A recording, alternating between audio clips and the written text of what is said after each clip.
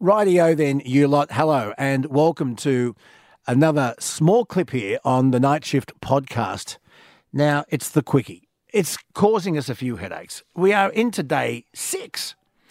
Has anyone got close? That would be telling. However, let's go over the clues. George Would Love It was clue number 1. We now know it's an early 90s song. It's a female singer and she is Canadian. The song was actually recorded in 1989, but it went to number 1 in 1990. Here it is again. That's the quickie. Good luck. Talk tomorrow. The Night Shift on Triple M.